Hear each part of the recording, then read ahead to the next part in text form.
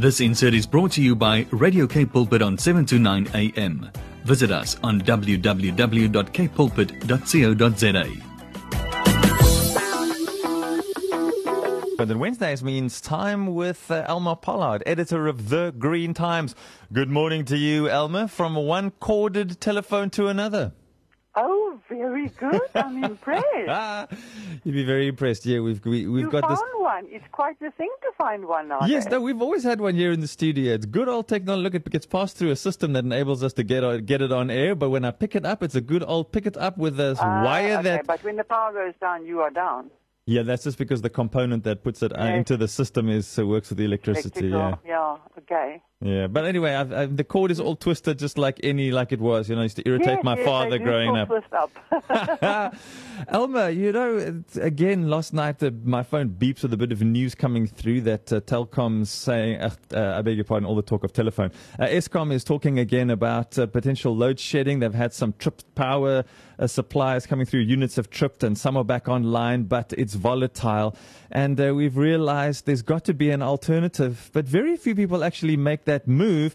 And the truth is, when you do try and find out more, what are my other options, there don't seem to be that many. And of course, people need to be continuously trained up to be on the cutting edge of what's happening in the world so that we can get the best deals possible with the most competent advice. And now things have changed in the current situation where even those things have to happen digitally now. Absolutely. So I think it's an inspiring story. It's called Pandemic Accelerated Solar Training Shift to Digital, because it shows you that, I'm a big supporter for doing things online for the simple reason that it cuts our carbon footprint. Yeah. So in the past, I used to train these solar installers, which is very, very important work at the moment. In Potchefstroom and one or two other places in the country. So people would travel from across Africa and from across the world to come and attend this training. So now you can already think the footprint and the time and the money and the energy, etc. And here they are. Now they've shifted it to online training. And I think this is a nice example because we often think you can't train practical things online. It's got to be just sort of intellectual stuff. Yeah. But what is more practical than installing a solar panel? So they are actually able to do that, and they are obviously still developing and perfecting it. But my big interest here is to connect this now with all the unemployed people who sit at home with nothing to do. And also it's so inspiring because what is more important than to roll out solar energy in this country? In terms of the bigger picture, in terms of climate change and all the problems that we discuss all the time, we need to get off the fossil fuel grids. We do know that so well. So I'm just saying that, sure, if we could connect an initiative like this, and I am talking to these people about that, to offer this training also to unemployed people in the communities, for example, so that they can actually now, whilst they have no work, get upskilled at least, because then they can be absorbed in future green business, which is the only business that should be allowed in the future. Yeah. In other words, really only essential services should go on this planet, because for our survival that is key. And there is a core one. We absolutely cannot run our modern world without energy. We are very dependent on it. Yes, we have to be far more conscious of it. If you're going to go off the fossil fuel grids, for example, the first thing you do is you cut back your energy consumption to about 10%.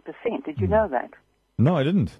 No, you don't go and take your normal consumption that you are now and pop that onto solar because it's crazy and it's unnecessary and it's very expensive. Yes. So first you install efficiencies. That is your phase one. So you go and look at all your equipment and you replace it with low energy ones. You work out exactly which piece of equipment in your house consumes how much every day. And it's very easy to do that. It's really not complicated. And then you know which ones you can replace and which ones you can stop using so much. Yes. A lot of it is just wasted. While we're sleeping, all the plugs are sucking energy. The Wi-Fi is running wrong. There's so many just wastages. That's the first thing that you cut out. So now, in the end, you are left with a much lower consumption need, and then you go on to alternative energy. And that's really the process. So it's almost like training yourself, because if you're going to be cutting down, you're inevitably going to have to learn to live with less. And sometimes you realize, it doesn't change my life too much. I just have to make these different choices. And then it doesn't, sorry to interrupt, sure. It actually doesn't have to change your life at all. Yeah. These are wastages that you're not even aware of right now.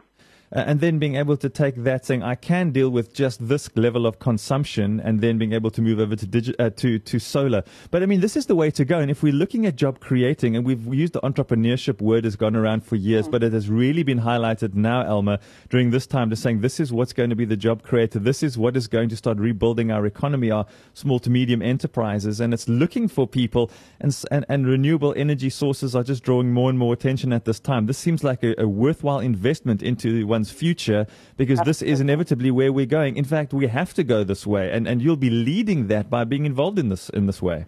Absolutely. And for me to also fund community people, training for community people. I mean, a lot of people are trying to help, and I'm involved in some communities, and it's the dire need for food.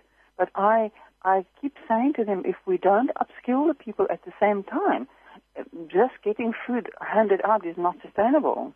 Yes, people have to eat while they're studying, but we have to immediately get online studying going.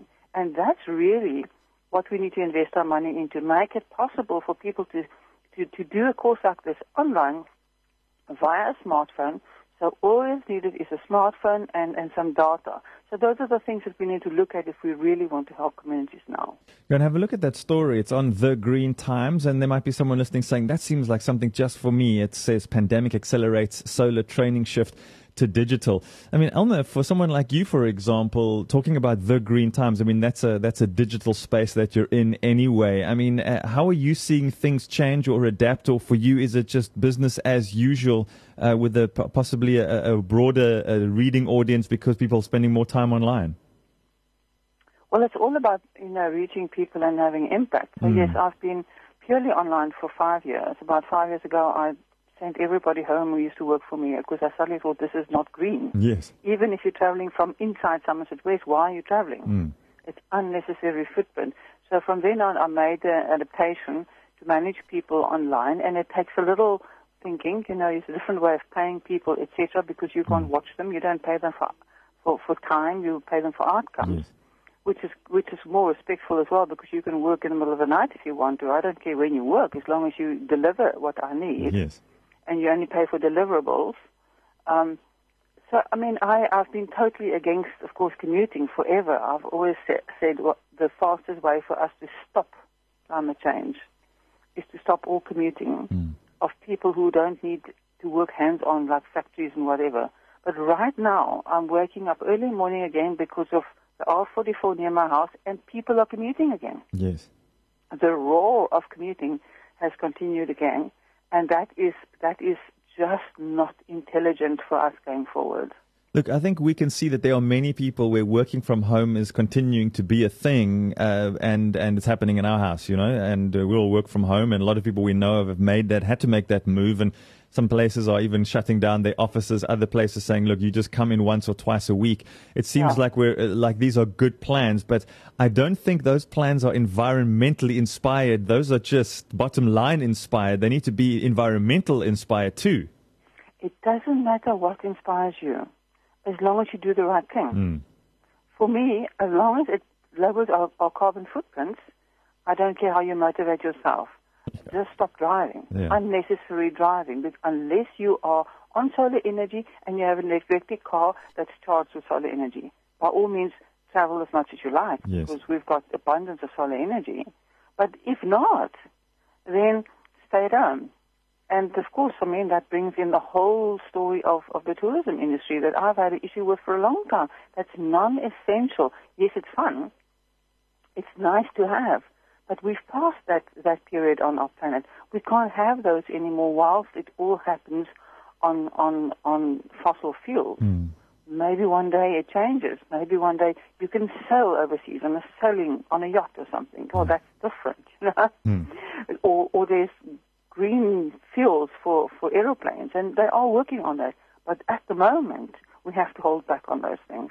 So every time you're not heading through to the office, now you're doing a good thing. And every time you don't travel across the country in an aeroplane just to have a meeting and you do it in the online space and you realize, that was great and I could still do it in my pajamas. Those are good Absolutely. choices. Yeah. Pajama work. I've also had to shift my coaching because I did used to travel to Cape Town once a week. Because doctors pass people to me for the coaching that I do. And I've been trying to say, please, don't think it's the right thing. Let me work from home. And then they stop referring people to me, I discovered. Now they've made the adaptation do. Now it has to happen. And there's nothing wrong with online coaching. We've got visuals. I can see you. We are just as well. We are in the same room. Exactly right. We have to make these changes. They're essential, irrespective of the driving force behind them, as long as they happen. Elma Pollard, we're grateful for you. Thanks for the mind shift. You remain the little voice in our ears when we do life every day, saying, what would Elma say about this? Thanks, Elma. We appreciate that a lot. Thank you. Be Have blessed. an awesome day. And you. Bye. Bye. This insert was brought to you by Radio Cape Pulpit on 729 AM. Visit us on www.capepulpit.co.za.